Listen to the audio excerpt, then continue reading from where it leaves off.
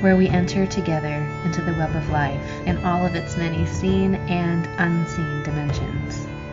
I'm Erin Schrader, owner of the Rebel Herbalist, and it is my honor to hold this portal to the other world. Let's enter, shall we?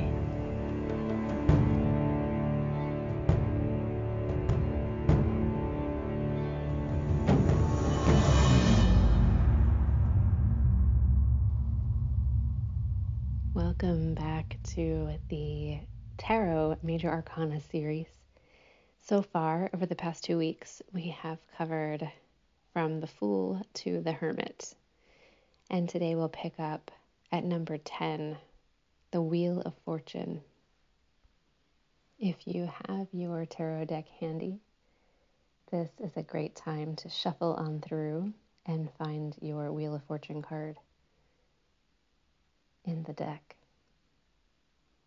In the Rider-Waite deck, we see a wheel that looks almost like a compass in the center of the card, surrounded by some Hebrew letters, and then angelic beings sort of in the corners of the cards. And this card represents a wheel that's been set in motion. So when I see this card in a reading, it tells me that something that has been set in motion is coming to fruition, or something, the seeds of which have been planted long ago is about to come back around. It also is a message that we cannot just sit back and trust that everything will work out in our own best interest. This world requires us to show up and apply effort and do the work and commit ourselves to an ideal. And when this card presents itself as part of this larger story, it has so much to do with the wisdom that the hermit finds in his cave.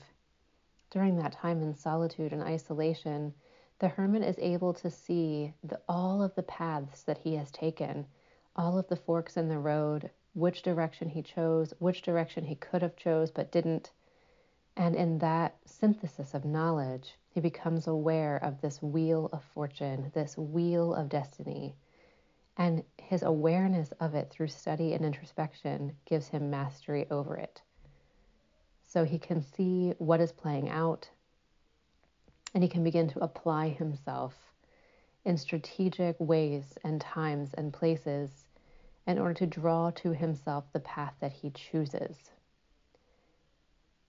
The danger of this card, or the shadow of the card, or the reverse meaning of the card, is that we are about to get what's coming to us, and it's not good. We haven't applied ourselves, and seeds we have sown in the past are coming back around in a way that could be sabotaging, or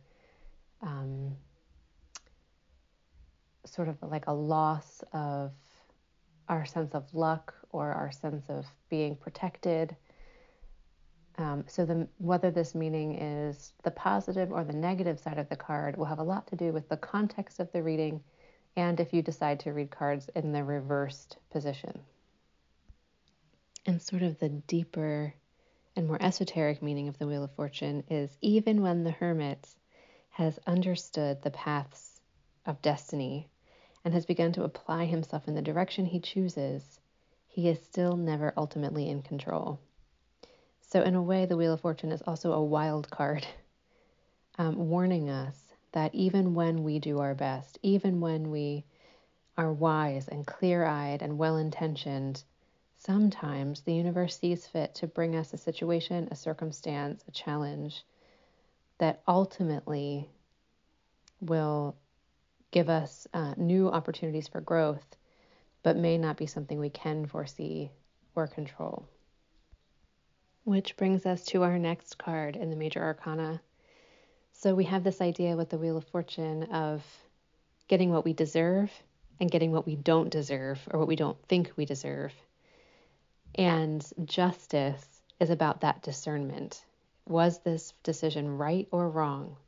this thing that happened to us, is someone accountable for it, or is it just the movements of the cosmos?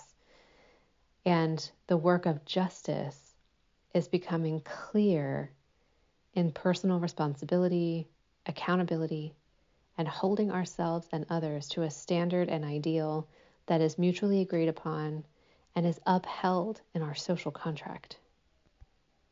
What do we agree about being a human? What do we agree about our rights? What do we agree about our responsibilities? These are the foundations of justice and living in a just world. So again, every card has its light and shadow, its boon and its challenge. And the Justice card, in its light aspect or in its exalted aspect, is the one who sees clearly and fights for what is right. The one who seeks justice, true justice.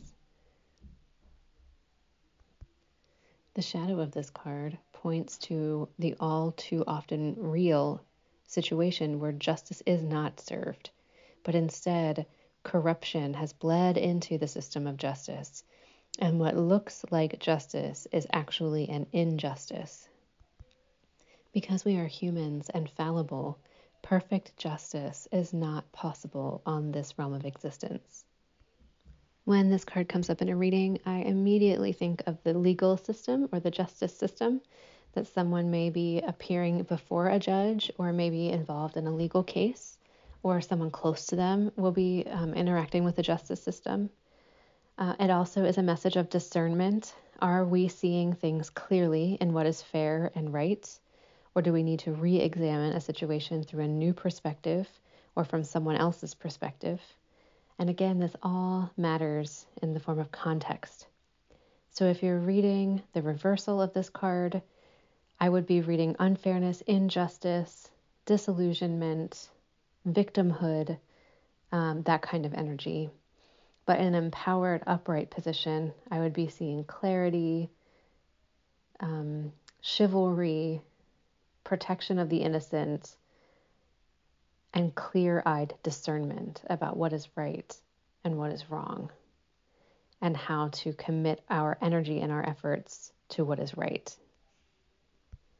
And this part of the path starts to get perilous, and most people truly never make it this far in the major arcana journey of the human archetype. Most people never get to these levels of discernment, introspection, and existential struggle. Because now that we've moved past the hermit, we're no longer just working in the outer world. We're also working in the inner world. And now, moving into the Hanged Man card, we start to marry the inner world and the outer world. You notice through the major arcana journey that the hero is constantly being divided and then reunited. The masculine and feminine are sort of pulled apart, and then they rejoin each other, and then an integration has to happen. And so once the hermit gathers his wisdom, and then he comes out into the world with a clear understanding of cause and effect and the mystery that is unsolvable, he starts to apply that insight to what is right and wrong, what is just and unjust, what he would choose for himself and what he would leave behind, who he will fight for and who he is pushing against. In that struggle, there is something asked of us, a sacrifice for a greater understanding of the truth of what it means to be here. And that sacrifice is symbolized in the Hanged Man card, or the major arcana number 12. The man on this card is a nod to the Norse god Odin, or Woden, when he hung from Yggdrasil, the tree of life, in order to receive the runes and to be given the secrets to helping mankind. You will notice that even though this man is sacrificing a part of himself, he looks serene in most decks. He may have a halo around his head. He may have coins falling out of his pockets, which are a further symbol of sacrifice and letting go. But generally, he looks like he's not overly disturbed or distressed by this hanging, this sacrifice. He also often has his legs positioned at a number 4, which is a nod to the emperor and the stability and authority and leadership required to move through this phase of initiation. But it's also a nod to Jupiter, whose astrological symbol is the number 4, or a glyph that looks like the number 4. And Jupiter offers expansion and abundance and a new perspective. And that is just what the hangman is looking for at this part of his journey. That energy of Jupiter also gives us this buoyancy, so that even when we are in times of sacrifice or challenge, there's almost a contentment or joy in that process. We know we're going to grow through it. Our consciousness has evolved to the point where even when we are faced with incredible challenge, we know everything in this universe is happening for us, for the growth of humanity, for the transformation of consciousness, so that we are not abandoned in our suffering, but spiritual forces are coming to our aid at all times. And that gives us this sense of buoyant contentment, even in the midst of grief or despair. If this card is well positioned and it's upright, and the context exalts or elevates this card, this is someone who is resilient, willing to sacrifice, wise, a leader, does things for the good of all, not just for personal gain. If this card is reversed or in a bad context, the shadow side of this card is the martyr, someone who takes on too much, someone who lets the weight of the world crush them, someone who only thinks that sacrifice is their due, they're not worthy of joy or contentment, and that mindset drags them down and the people around them. So this, like all major arcana cards, is a point of initiation and a challenge that must be navigated by the awakening human heart and mind. And now as the hanged man comes down off of Yggdrasil, comes down off of the tree of life, comes back to the ground beneath his feet with the wisdom he gained through sacrifice. Having navigated that part of the journey, he is now faced with his first major obstacle, or his first major challenge. And that is the Death card, or Major Arcana number 13. So this is the death that we can live through. This card represents the death that allows us to be reborn. And those humans who reach this level of awakening are born outside of their conditioning and outside of their karmic influences, and they're born into a new mind and a new heart, one that is connected to our interbeing, not bogged down just by the personal egoic persona, but connected to the larger reality of the cycles of life and death and the movement of the individual through the web of all things. That our point of consciousness is just one point in a sea of consciousness. And the initiate who has come to this point, to number 13, to the Death card, is shedding the husk of the individual consciousness in order to merge with interbeing or interconnectedness. And just like the hanged man realized and recognized, this initiation comes at a great price. What something feels very much like death, this price is the death of something, an old way of being, a relationship, a career, our health. It is a deep restructuring of the inner world in order to let go of what has kept us identified in our smallness so that we can move into our greatness. Because so few people move through this initiation in a single lifetime, Sometimes this card does represent physical death, because that can be the initiation. So this will depend on the reading and the context, whether this means physical death, the death of a job, the death of a career, the death of a relationship, the death of a cycle or a pattern. Something is ending, and it is between you and the querent to discover what it is that is ending and being transformed, and who is being liberated and in what way. If the card is reversed or poorly positioned, this may represent an unwillingness to let go of something that is slowly killing the querent.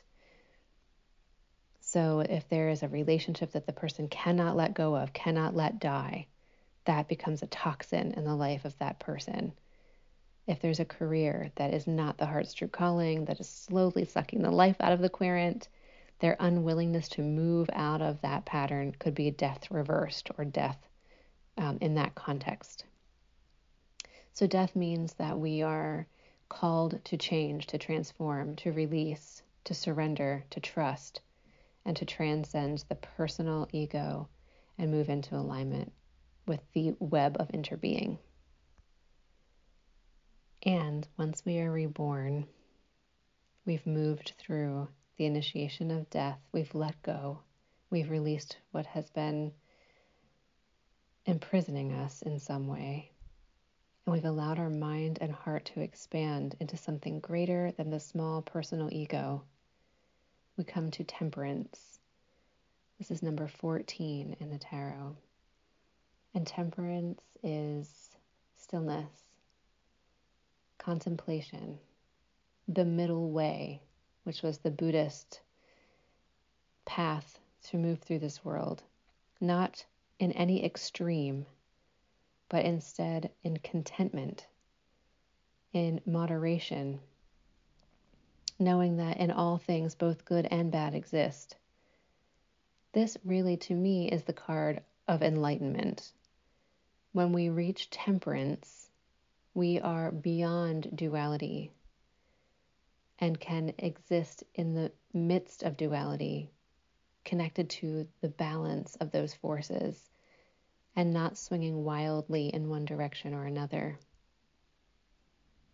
You'll notice the Temperance card generally has an angelic being pouring a liquid between two goblets, which is in itself a very meditative activity. And it speaks to balance and flow. This being also has one foot on earth and one foot in the water, and also with wings. And the sun is rising over the mountains behind them, while irises bloom on the shore. All of the elements are very prominently displayed in one way or another on this card, which speaks again to balance.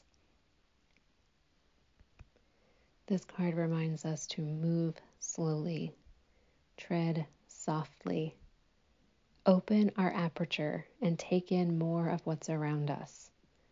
Be aware of the dance and play of the elements in every aspect of our lives. Once we've reached the point of temperance, we're no longer chasing anything outside of us, and we're not getting lost in our inner world, but we can live with one foot in this world and one foot in the other world, and walk in balance between the worlds. In a reading, this often means not to rush to a decision, not to rush a process, but instead to have patience, not to go to extremes, but to seek balance. If the card is inverted or reversed or not positioned well in the context of the reading, then it is a warning about not living in moderation or living instead in excess. In what areas of your life have you become excessive in order to fill a void inside yourself or to patch a wound in your ego that you have not been able to overcome? So we will stop with Temperance for this week's review of the Tarot Major Arcana and leave ourselves in this energy of temperance, this energy of the first twinkle of enlightenment, Those of us who are on the path of spiritual awakening know that enlightenment does not last. It is a moment of clarity and balance and contemplative awakeness and joy and bliss. And that sometimes it seems like the brighter that moment of enlightenment, the darker the fall that comes afterwards. Because we are dual beings living in a dual universe, or at least a dual planet. And so we experience duality. Even if for periods of time on this path, we are walking in balance without being pulled too hard in one direction or the other, that balance will always swing. The longer we walk the path, the more quickly we can find our center again. But we will always face challenges. That is the rule of the life on earth. It is full of challenge, and how we respond to that challenge is the whole point. So until next week, I hope that you'll find some time to sit with these cards. One of my favorite ways to work with the tarot is to pull a card and to journey into it, to do a meditation or a visualization where I am a character in the card. Maybe it's the main character, maybe it's a bystander, maybe I'm an inanimate object, but I try to have a sensory experience of what it would be like to be in that landscape, what it would feel like, what it would sound like, what it would smell like. And those types of inner explorations help the meaning behind the card to open more fully into my mind and to come to live more deeply in my bones. If you do travel into the cards and have an experience, I would love to hear about it. You can drop me an email at therebelherbalist@gmail.com or find me on any of my social platforms.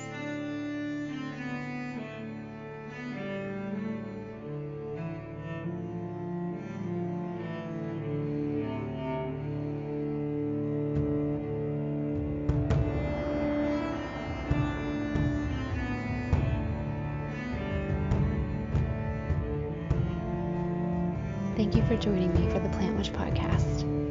I'm your host, Erin Schrader. I'm an herbalist, a mother, a holistic nurse, and a practitioner of the ancient ways. You can connect with me between episodes at therebelherbalist.com or on Instagram and Facebook, The Rebel Herbalist.